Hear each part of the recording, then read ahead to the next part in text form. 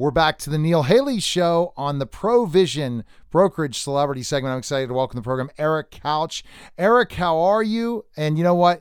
The reason I brought this guest back on the show, Eric, is because of your post on Facebook. And that post made me laugh because I have a kinship with this guest. We're friends on Facebook, which is kind of funny when you say before friends on Facebook meant something. And we really hit it off in a couple of interviews. And I said, you know what, Eric, I got to get her on your segment. So Eric, tell us a little bit about that post on Facebook that led to this. Well, it was some meme about, this COVID-19 and everybody trying to collect on the EIDL of, we thought it was going to be 10 grand and then it ends up being 1,000 per employee. And then it's supposed to be there within like 48 hours. And 3.5 weeks later, nobody's heard a word, kind of like the stimulus. So it just kind of became this joke, right? And next thing I know, there's the famous meme of the kid from Better Off Dead where he's asking for his $2. And somebody turned that "I want my $2" into, a stimulus meme or about the, $10,000 check. And I was dying because it just, and share it and it just starts going viral. But yeah, that's what started it. And it happens to be one of my all-time favorite movies. I've probably watched it 100 times. I quote it regularly. And then Neil, you saw it and said, wait a second. I'll just pick up the phone and I emailed her. I messaged her on Facebook, and it took a little time, Diane, because I'm sure you don't check your messages on Facebook like you used to, right? Yes. Bonjour, everyone. It is Diane. Yes, go ahead. So Eric, Monique. Yes, go ahead. Bonjour. Eric, go ahead and introduce her. I think people know who it is. Yes. So today we have America's heartthrob, known as the foreign exchange student, the French foreign exchange student, Monique, also known as Diane Franklin. And we are going to have a delightful conversation. Merci for having me on this show. For those of you who don't know, I really do not have a French accent, but yes, I don't want to blow it for people if they think I talk like this. So That's right. Oh, yes. So, I'll just put it out on the table right now. I've had a crush most of my life on you. Oh my gosh, thank you. Oh my gosh, that is so sweet. And I think most guys have, whether it's French foreign exchange student or whether it's the twin in the what is that Bill and called? Ted's? The Bill and Ted's, where you've got the chain, throw them in the Iron Maiden scene. But yes, Bill and Ted's Excellent Adventures. Yes. First of all, I just want to say thank you so much for having me on the show again. I love your show, and I love what you guys talk about, and also I wanted to say, like, I didn't even know that about the $2 stimulus thing. So to me, that's totally excellent. yes. Oh, it's so fitting and so funny. So it is it's hilarious, and I mean, it's so wonderful that films can come back again and like be like kind of an inside joke. But boy, you're right. I would even use that. Like, yeah, where's my $2, right? Yeah. And that's one of those lines that just comes up over and over and over again. It does. Is where's my $2? It just pops up, but it was so fitting just recently. Well, I'm so thrilled because, first of all, I love the character of Monique. I mean, I just love playing her. I think she's an amazing role model for women, and I think she's adorable as a character. I think, I just was happy that I could play an actual girl who's capable, but she could also be feminine. And I think that is really, when you say you have a crush on me, I'm like, oh, I'm so glad. Honestly, I think I'm closest to that character out of all the things I've played. So it's a real compliment. Thank you. Yes.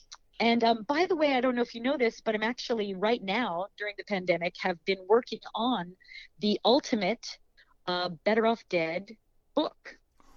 Whoa. So I've been getting interviews from all the, from Savage Steve and have went out to Curtis and Amanda, and I haven't approached John yet. I'm gonna see if he'll do something, but who knows? I know that wasn't his favorite film for his career, but that's okay. I still think that his character was so timeless yeah. and so endearing, and it is. it spoke to every guy, like being the guy who's like, things just don't happen the way you think they're going to happen. And look at us today. I mean, it's just like, you gotta have belief and, in faith and what you want to do. And I don't know. Anyway, so I'm very excited because it's kind of timely that you said that. It's interesting. I can't believe John thinks that, because think about this, Diane, and I'll let Eric get his next question. You think about one of the best 80s shows out there today, the Goldbergs. They do a lot of spins from your movie, really. And that's, I didn't even know that. Yeah, they did with different things. Yeah. So wow. Yeah. So it's kind of surprising in so many ways how this continues to live forever in these movies, for sure. Yeah, and that it's translatable even today, and that it brings a smile to people's faces. Like, I mean, that's the reason why I'm such a fan of the film, because when you watch the film, how you feel about at the end is you feel good. And I think it's you tell me. I mean, it's great to hear that you guys being still a fan of it, and it makes me like, just smile and kind of like, this is great. Like, that's what we need in the world right now, for sure. Well, and you've got so much, I mean, from Jell-O going across the table to, the little brother that's picking up chicks and building, building the rocket ship to, one of my, there's so many, of course, there's I want my $2 Beth, quotes. Everybody's asking Beth out, which is just. Yeah. Yeah. I mean, I'm the only person probably who hasn't asked Beth out, it's like exactly. Everybody's. Or Ricky, I guess. I don't know if Ricky ever asked Beth out, but Ricky, right. Ricky's mom, Oh, God, she's so funny. And but then there's Curtis Armstrong, who's one of my all-time favorites, either Booger from Revenge of the Nerds, and where he's in there and he's like, this is like pure snow, and he's trying to sniff it, and he gets a brain freeze. And then of course skiing, and you're what's funny, so he's trying to ski the K1 or something, K12, yeah, the K12, and then trying to go after Beth, but then realizing that you're really the real heartthrob that he's looking for, and then you're like, oh, it's easy, and you're just it's like you forget where I'm from really fast if something gets exactly. There's just so many different things, and I have no idea how Eric remembers all this, Diane, because I don't, but I remember it when he brings it up because of too many chair shots to the head as a pro wrestler.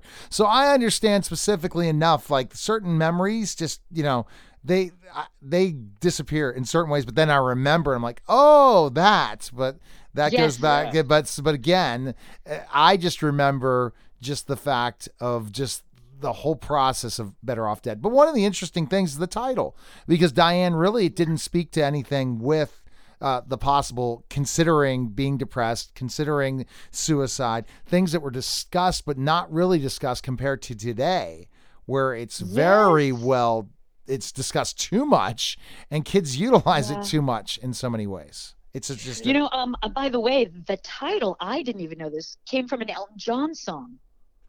Oh, well. Really? Isn't that crazy? That's where Savage got the title, Better Off Dead. He loved the song Elton John had played or something like that. So that's kind of bizarre too. I mean, it was, and the studio fought, I think, about the title, with good reason, because, it's not an upbeat title. It's sort of, what's going on here, but it is, it's just one of those things, I think, that makes the movie more interesting. You watch it and you go, oh, wait, this is not what I thought it was going to be. Yeah, exactly. All right, Eric. See, what I like about Eric, he has these questions. He comes up with thousands of them. He asks for questions from me sometimes, saying, hey, Neil, any ideas? And I'm like, Eric, you could ask any question and it would be phenomenal. He's too much. He has to understand. You ask great questions, Eric. So what's the next question? Go for it. You can do it. So thank you. Just ask very, very fast and turn if something You're gets in good. the way. So what was like being in the movie with that cast? What was the dynamic like? What were some of the things that you took away that were just like, I still laugh when I think about that? Oh, all right. So I had never, up until that point, done I guess I'd never done a comedy up until that point. I mean, Last American Virgin was a teenage comedy, but my storyline was more serious.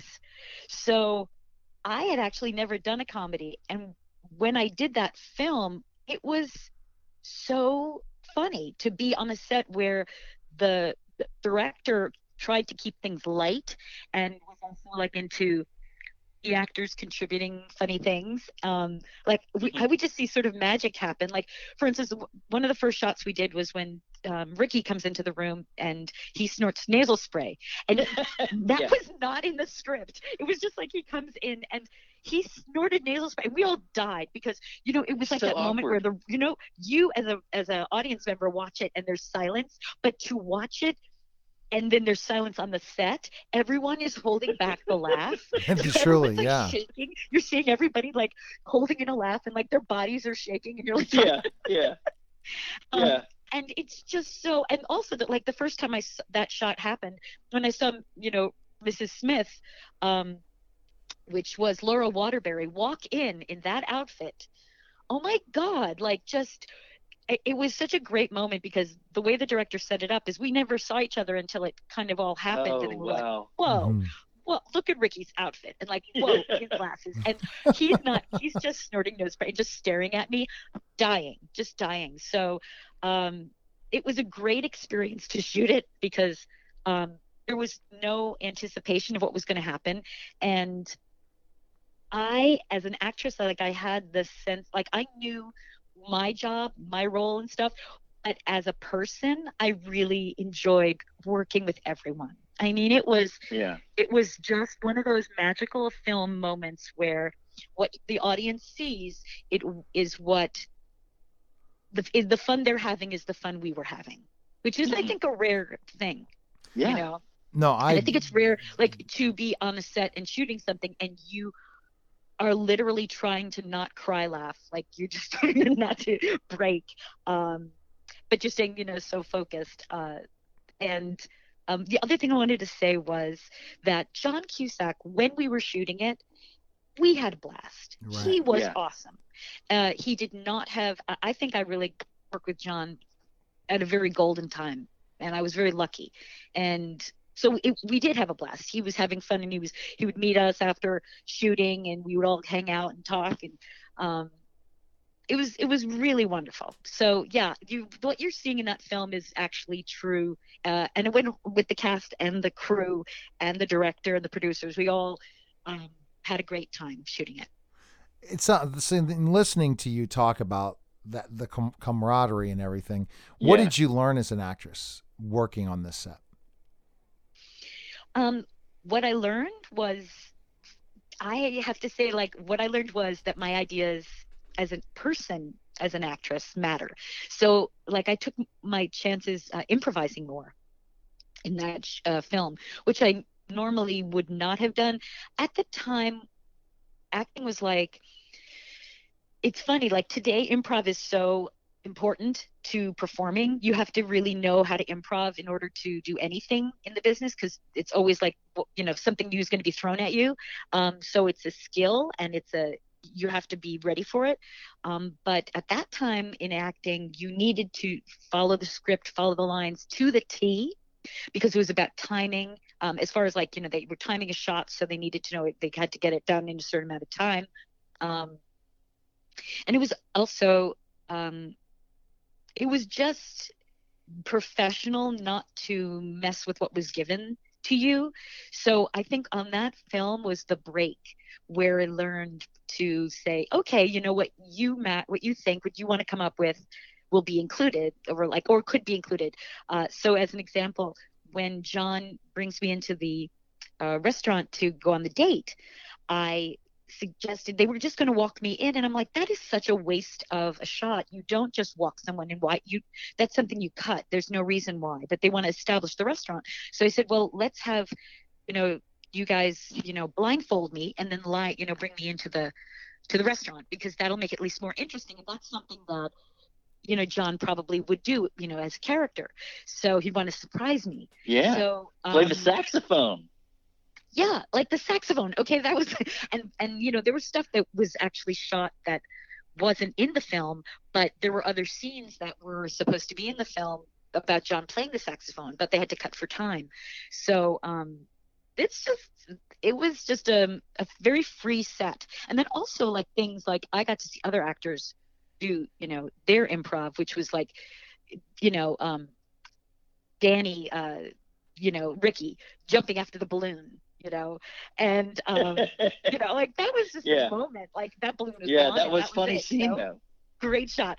Like it was such an animator's dream, because stuff was going on in the background while the story was moving in the foreground. Yeah. Yes. And there was another scene. The whole Curtis thing. I mean, I didn't know that Ricky was going to be, trying to eat the Jello from a straw, and then Curtis was going to snort it.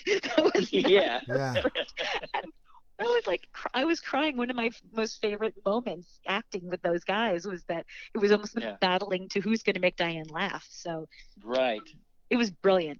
It was really, and Curtis, really everything is drugs. Like the whole movie, that's his whole journey. Yes. He's looking for something. He's looking for something because he's a high school. I mean, it's like that's not that far off, right? He's the high school druggie. And he's so innocent. His look is so innocent that it's so lovely, because you look at him and go, you kind of wish he'd find something, because it's like, I know you're looking, but it's not going to be in the whipped cream, or I don't know. It's just, Wow. So Jello, that floats off the table. There could be something in that. We're not sure what's going on there. My sister actually mentioned that quote maybe a week ago about Jello mold going off the table. I mean, it's stuff comes up regularly.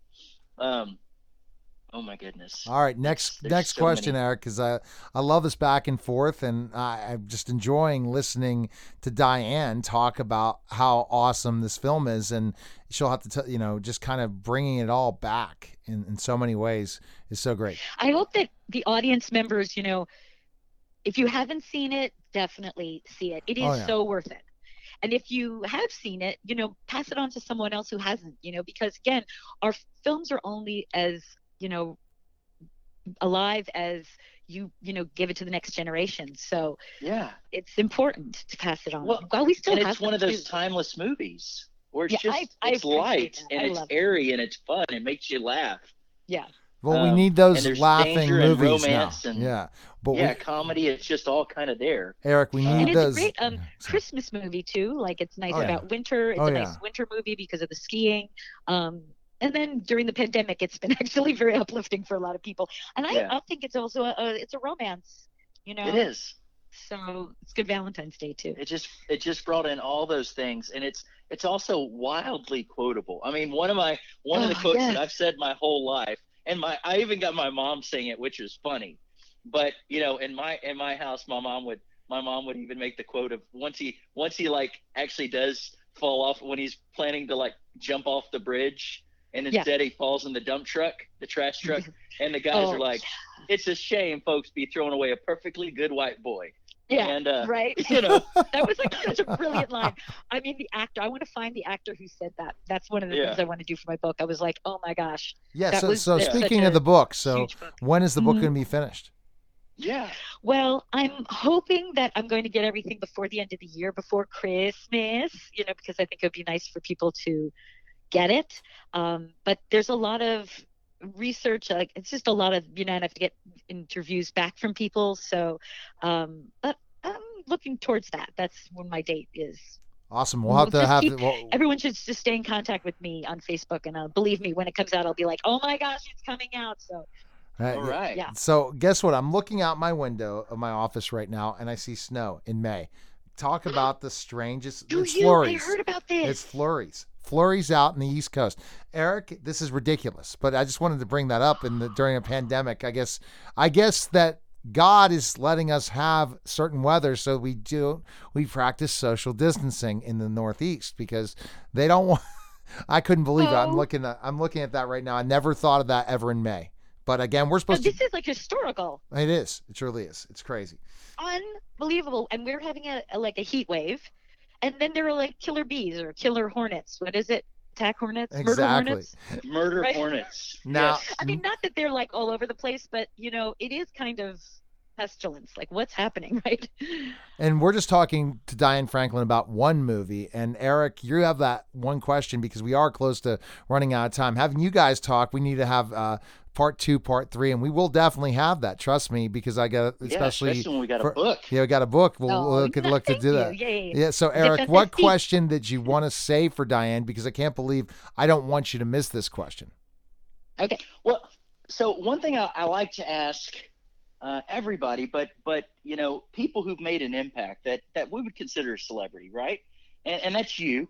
Oh my gosh. Anybody that's a heartthrob over multiple decades where we go back to watch the movie and we're like, wow. Right. But so my question would be, in your life and maybe even, you could narrow it down to this movie or something, but who's been some of the influencers in your life? But then also, what would you like to be, what do you want to be remembered for? Oh, and then those are such good questions. All right. So first of all, the idea of being a celebrity and even be like iconic, like those words, I never, oh my gosh, never ever thought they would be used for me. But when I realized, when I was writing my books that I have Diane Franklin books online. If anyone's interested in how I became an actress, how I became starring in movies, I started to realize that the films that I was in really impacted American society, really did. And I think that is in such a positive way, and it made me really happy because that is what you want, your influence to be. It's just a positive. I mean, at least for me, I wanted to pass on good energy and positive thoughts. And that's what I'd like to leave the world with, in some way. Not that I'm leaving, but whatever. With this pandemic, you never know if this is the last conversation. But in terms of so my influences when I was little were, the first influence I had was Marlo Thomas from That Girl. It was a TV series, and the reason why is because I was a TV kid, watching TV, and she was one of the only dark-haired, pretty, nice, funny actresses that was on television. Everything, it was all blonde, blue eyes, and to me, I identified with her because of her look and then her personality. She was so upbeat, and I found myself connected with that energy, like I was similar to her in that way. And then she wanted to be an actress on the show, so there were a lot of things that influenced me, and I was a really avid fan of hers for years. I followed anything she did, and I thought she was a great female role model for me. And then, of course, my crush was Chevy Chase. So that's a whole other story. I like that was my high school teen crush. And then, as I got older, my influences really were Meryl Streep and Robert De Niro. And it's interesting because I wound up meeting Robert De Niro later, personally, but Meryl Streep, I have to say, I think was more of an influence just because obviously she's a female actress, but it was her dialect in Sophie's Choice, and that was such an important part of my I don't know, it connected with me. So in a flash, I gravitated towards dialects, and I also liked her softness. It wasn't that she was the only actress, but obviously she was powerful, and she's just a wonderful role model for other actresses. That was really the key. And her softness and her absolutely her vulnerability. That's a really important part of acting. So now, and I teach acting now. So to me, when I'm passing on information, I am talking about the same things that I got from other actors, passing on good energy, passing on work on, allow your vulnerability. There's a lot to talk about, and that could be a whole other session we talk about. Exactly. But if you're talking about how I want to be remembered, that's such a good thought, because it's a very interesting thing, because I have to say Better Off Dead would be the one that I would like to be remembered for the most, because of the character and the role modeling. And I love Monique. I mean, I just love that character. So I'd have to say that's the answer. But I would also say that I see why people loved me in The Last American Virgin, because that would be my more dramatic, role. And it really is, it gets to you, and that movie doesn't leave. And I think that it's, there's parts of me, I really love that film. And then Bill and Ted's, Bill and Ted's is, what a wonderful film for kids. And I think that's going to stay in the American, I think that's going to be like Americana filmmaking.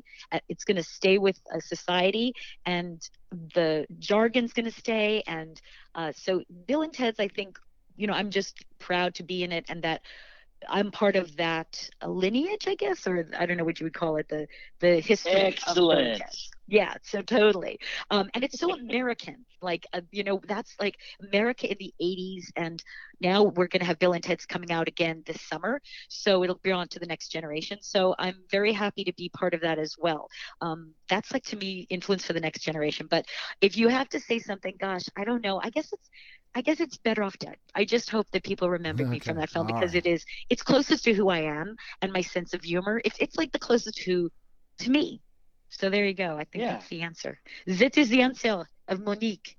All right. Best place we can connect with you and learn more about you, Diane. Where can we go? Yeah. Nice. Well, yeah, I was going to say, what do you think I should be remembered for? But I'll say, if we had a hard stop, I would say Better Off Dead. And Eric, what do you think? Yeah, I mean, I would, because it enwraps so many good emotions. Young love and high school and friendship, and it's just a movie that leaves you happy, and you're just laughing and giddy. And there's so many scenes that reflect that, from the little bitty things that you mentioned in it. And it's one of those feel good things. I'm so glad to be a part of. I'm so glad that you said that, and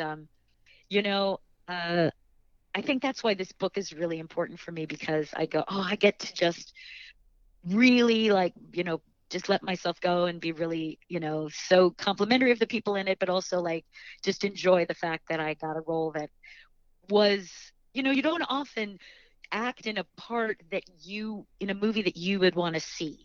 Does that make sense?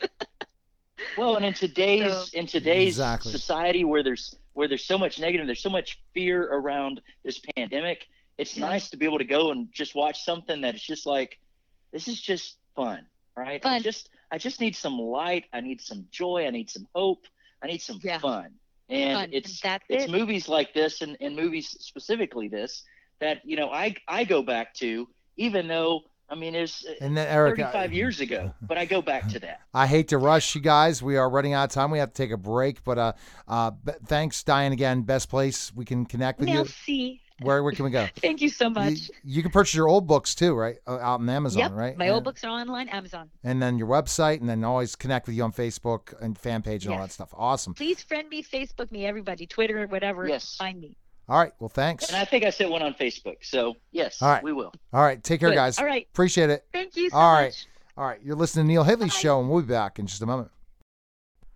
Hi, everyone, and welcome to the Total Media Network's Dr. Christopher Hall Show. And I'm excited to welcome the program Dr. Christopher Hall. Dr. Hall, how are you? I keep, talking about thank you for your service. We're trying to hit you up on a week you're kind of off, as next week you head back. And each day, new developments, isn't it? Especially with certain states opening up and different things. You're like, okay, what's happening here? And you're on that front lines, and hopefully you don't get over flooded with everything opened up.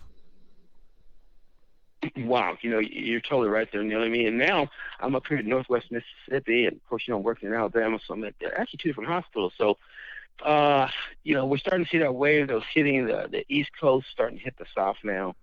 And so things are getting a little bit more difficult, but we're always, getting our support from God and staying very hopeful and working hard. So thanks for asking about that. All right. Go ahead and introduce our guest.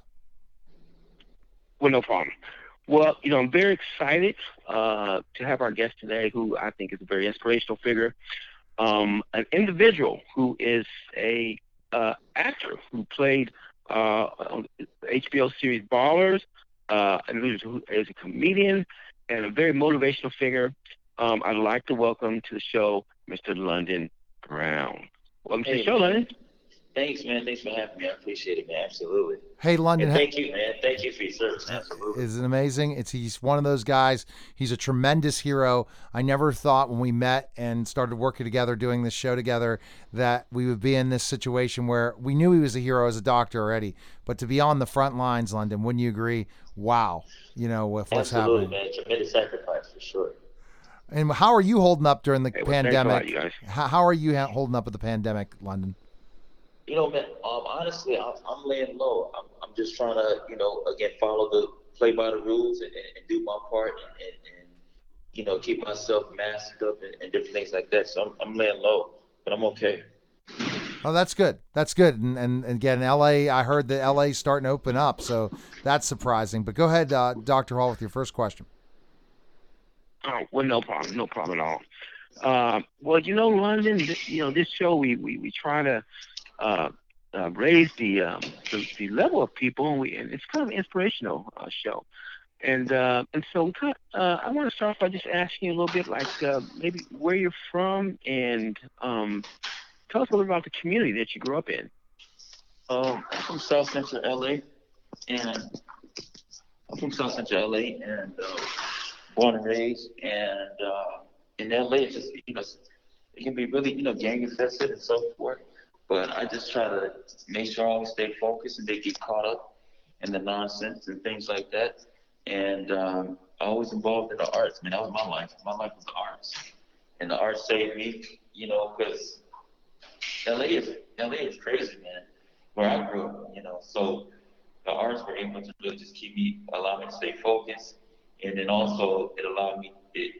I was able to do a lot of mentoring, which I still do with young people. So that's kind of that's one big advocate for the arts, because the arts really help to give me a focus. Yeah. Wow. And that's the interesting thing when you talked about growing up in that environment. Again, those challenges and understanding specifically what was happening. And how did you feel as a child growing up in that time? What were your thoughts? Yeah. I grew up, man, basically in the late 80s and 90s. That's where the whole game, LA, was the game capital, as far as that sort of thing. And so growing up amongst that, it was important to definitely, you had to find your way, because there wasn't a lot of options. It was either in game, if you do the gang life, then it's going to enter jail or dead, something like that. And after that, it's just like trying to figure out what your profession is going to be. I mean, at the time, it was just doctor, teacher, lawyer, fireman, some of the basics.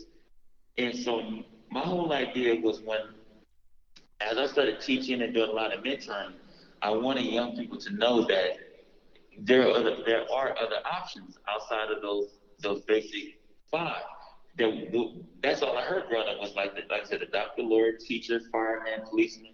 But I wish somebody would have told me, hey man, you could be a DJ, you can be a radio host, you can be a photographer. Those cartoons you like to watch, you can be an animator for those. But I wasn't exposed to that. So now it's important for me to go back to these same areas I grew up in and to let them know, hey, there are some other options, but you got to get focused now, because that's what it took for me to make it. And that's why, I didn't grow up in anything, no special school, no special art schools, but it's important for me to let young people know that, hey, if I can survive growing up in this environment and work with people like Dwayne Johnson and be on HBO and all these other programs, that it's also possible for them as well, if they apply themselves and stay focused. So, LA is it's still rough. It's still rough. So I'm just grateful to have made it because statistically, I shouldn't have lived past 25. So just to be an adult and survive it, I'm grateful for that, man.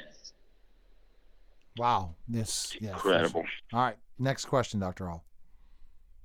Oh yeah, no problem at all. And you know what, London, I can testify to what you're saying. Having grown up in Watts, California, and actually having graduated from Manual Arts High School right there off of Vermont in 1984, I think that, wow. Anyway, this is an incredible vision. So London, tell us a little bit about some of the I guess important people in your life who were your maybe role models who you kind of motivated you. Tell me about that. For me, my core, I guess, inspiration, motivation is I just want to make sure that I did something with myself, man. Because I've seen a lot of people who did not. And I've been in the middle of shootouts, and I've known lots of people who went to jail who did drugs because growing up, I used to. My mother used to allow people to stay with us, and she would help people out, allow people to stay with us. But also, growing up, I used to cut hair for rehab centers. So early on, my friends were ex-convicts, ex-drug addicts, heroin addicts, prostitutes, and so forth. You name it. Those were, like uncles and aunts growing up very early on, from like the age of like 7.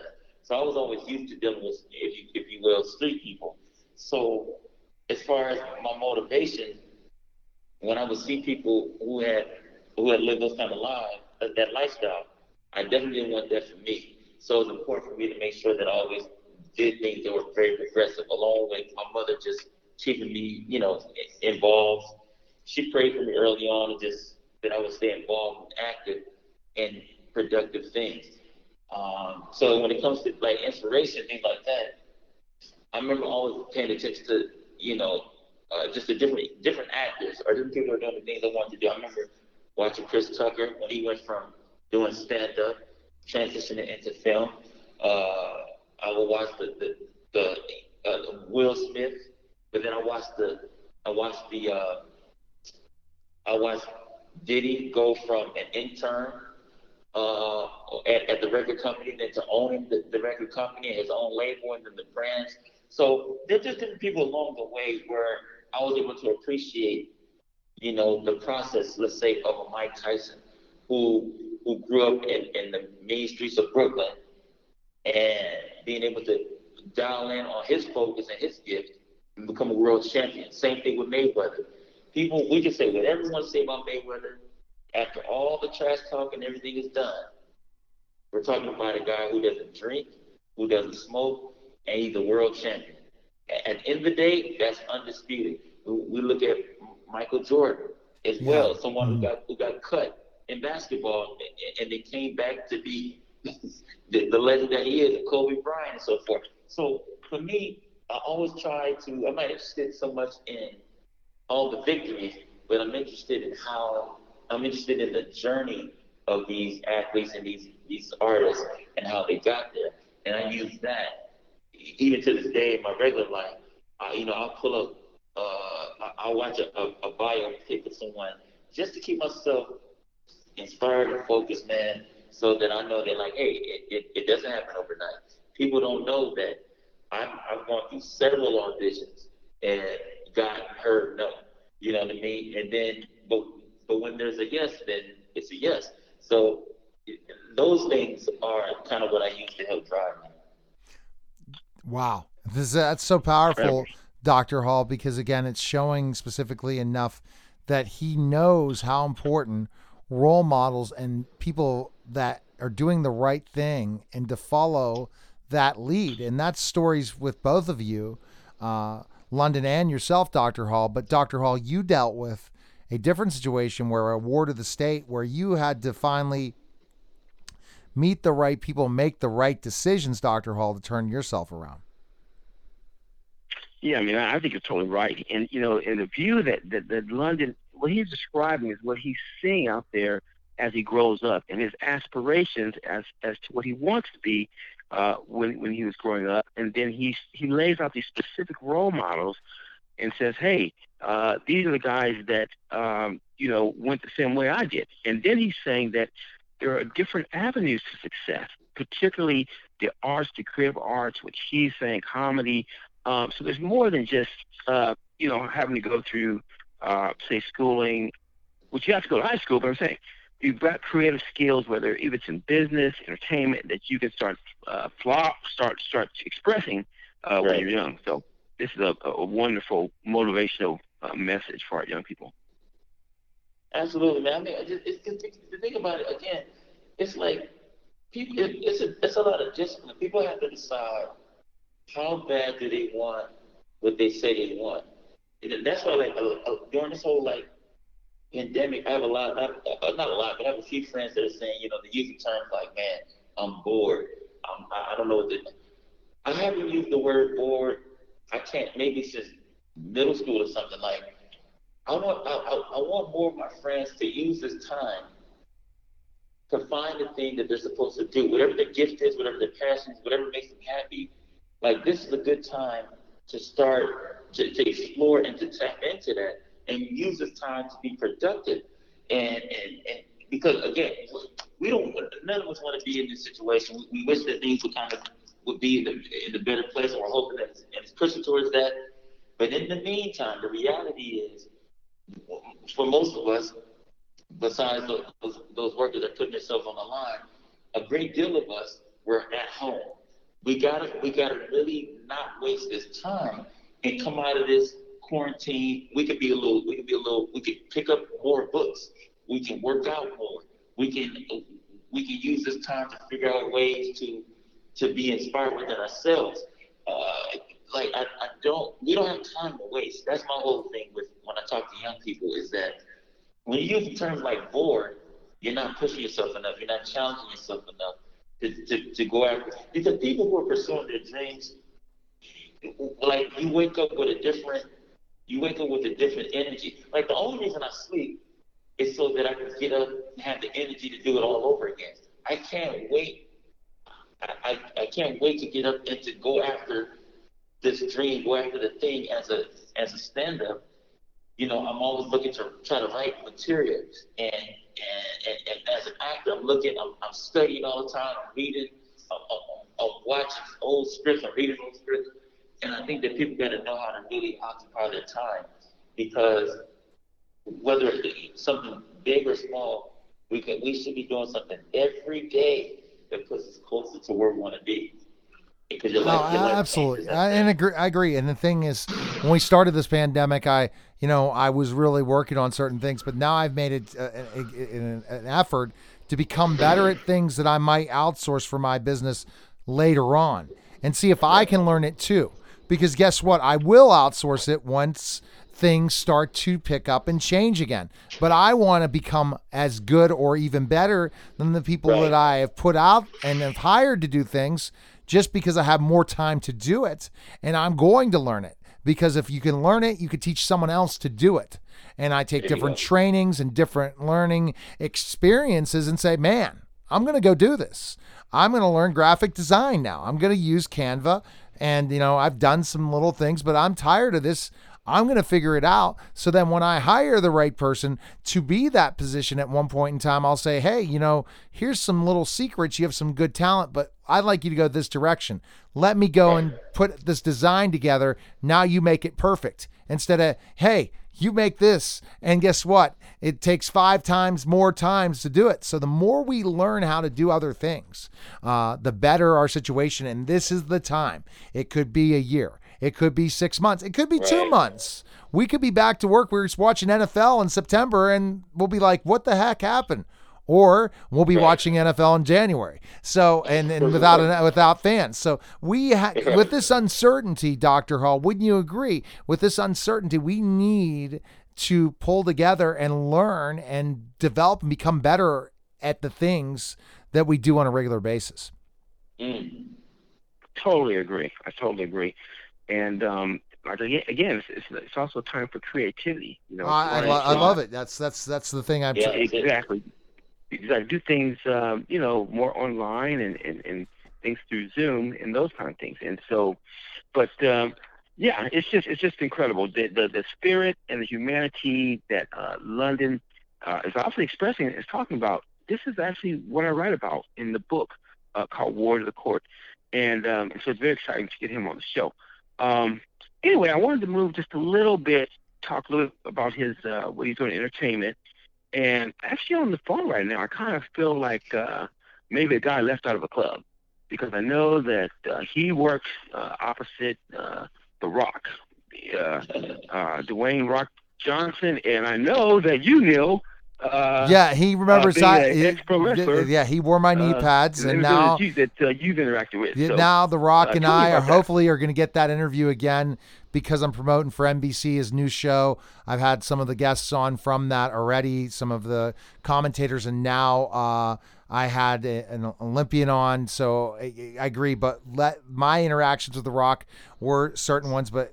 Again, London's story is quite interesting, and I'm just bringing that up because I heard it already. But tell a little bit to Dr. Hall your interactions with The Rock. Dwayne's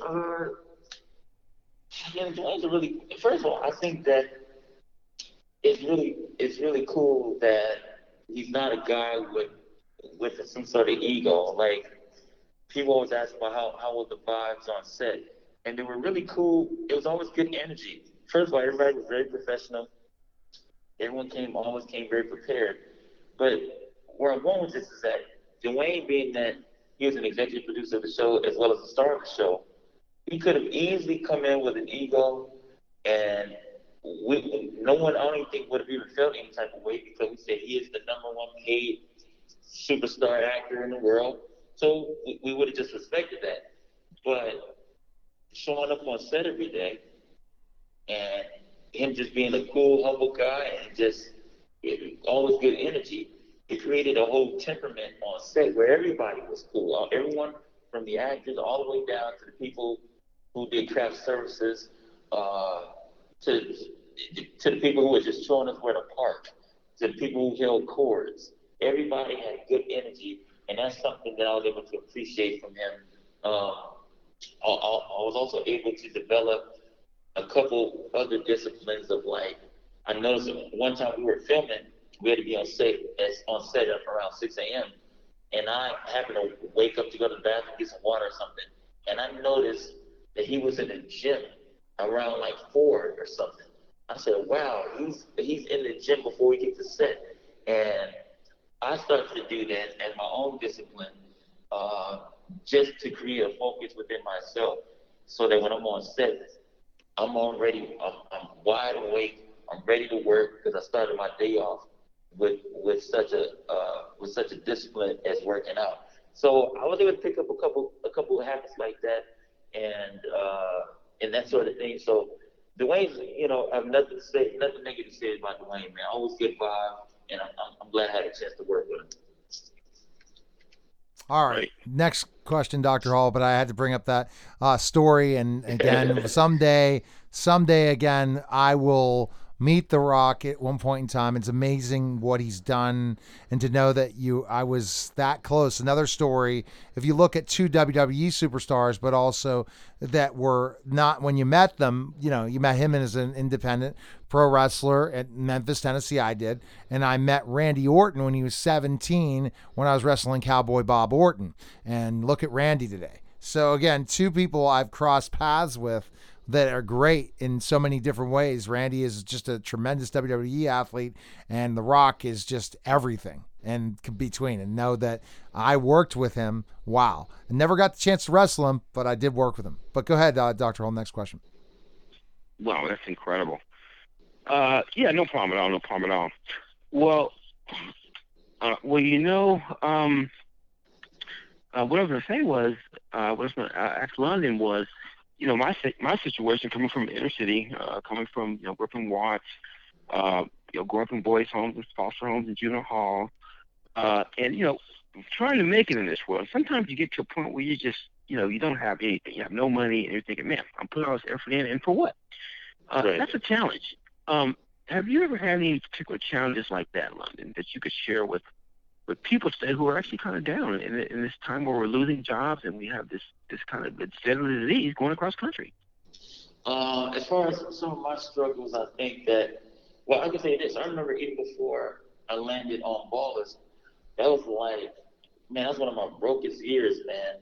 And I remember at one point in my account, I had $28. And I was like, man, this is just rough. At the time, I was working in after-school programs, wasn't really making hardly any money, but I still enjoy just working with young people and hopefully being an inspiration to them. So it wasn't even about the money. Everything I owned was in my mother's garage. I was just on the grind. It was just a serious grind.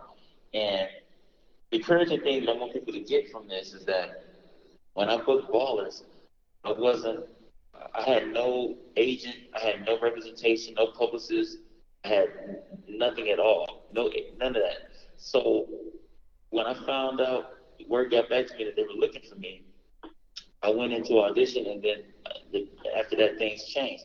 But the point being is that even though that was, let's just say that was part of the victory. I'm now living in Miami on the #1 show, working with the #1 actor. I'm getting paid. Everything is good.